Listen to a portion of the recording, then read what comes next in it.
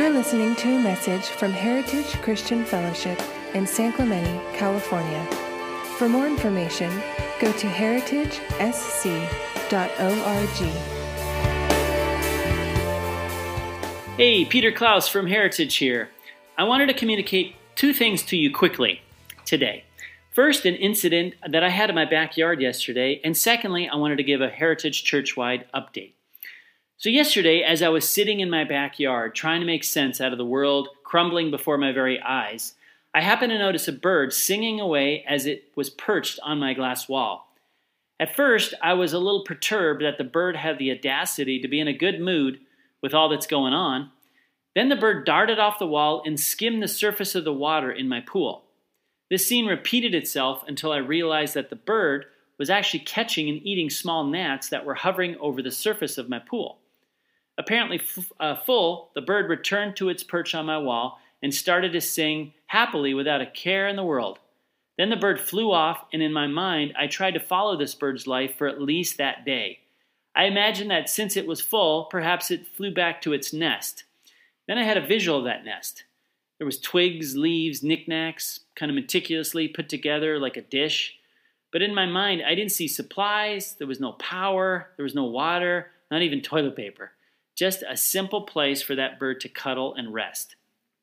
That's when the Lord reminded me of the scripture in Matthew 6:26, which explains how God takes care of the birds of the air by feeding them, even though they don't sow, reap, or store food away. They also don't shop, stock up on things for the future, or buy weapons. If they had cupboards or pantries, they would always be empty. For a bird, every day they start out with zero and have to go look for food. But somehow, they simply live day to day, and God gives those birds all they need for that day. Then I asked myself this question: could I live like that? Have such trust and faith in God to supply my needs on a daily basis? Well, we might have to here soon, the way things are going, and that's what Jesus taught us to do.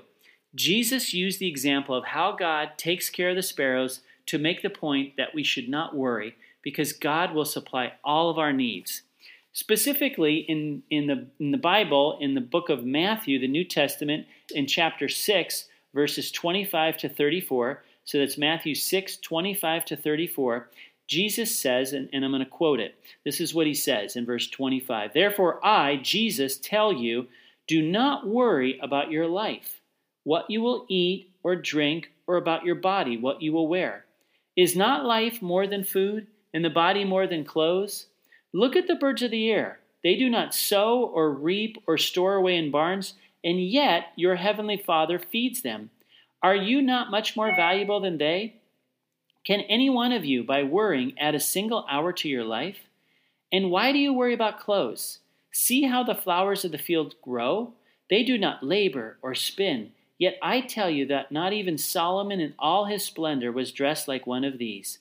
If that is how God clothes the grass of the field, which is here today and tomorrow is thrown into the fire, will he not much more clothe you, you of little faith? What shall we eat, or what shall we drink, or what shall we wear?"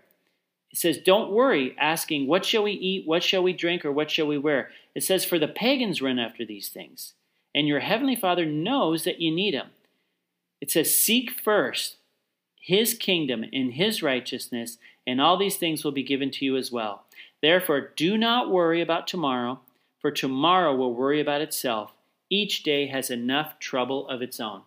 So my challenge is to you, not worry during this coronavirus. If the Lord can look after and supply the needs of the bird that I observed yesterday in my backyard, God will make sure that you are taken care of too. Why worry about all the terrible what-ifs? Let's instead focus on God and know that he will supply everything that you need like he promised he would. Know that today God will meet your needs. Feels like a quick prayer is in order here, so let me do that. Jesus, let us not worry. I ask, Lord, you would take all worry and fear away, but let us trust in you. Because, Lord, if you're going to take care of all the birds that are flying around with everything going on, you will take care of your children too. Thank you, and let us trust you. In Jesus' name, amen. And secondly, I wanted to give you a church update of what's going on at Heritage. Out of an abundance of caution and to comply with the government directives, As our email sent yesterday, we are currently suspending all formal small group activities and Sunday church services for the foreseeable future. However, we are working on continuing to be able to live stream Sunday services so we can all feel more connected, especially on Sundays. So please let us know if you or your family is in need of help. We are part of the larger Heritage Church family, and we want to care for you during the season. We're here for you. If you find yourself needing prayer, encouragement, or even supplies, please reach out to your community group leaders, the elders, staff, or myself directly. My direct email is peter@heritagesc.org. With the extra time on our hands, I would encourage you to spend more time praying and reading your Bible. This is the main way to stay peaceful during this crisis.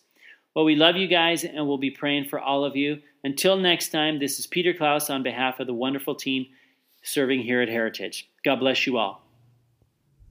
Thank you for listening. For more information, go to heritagesc.org.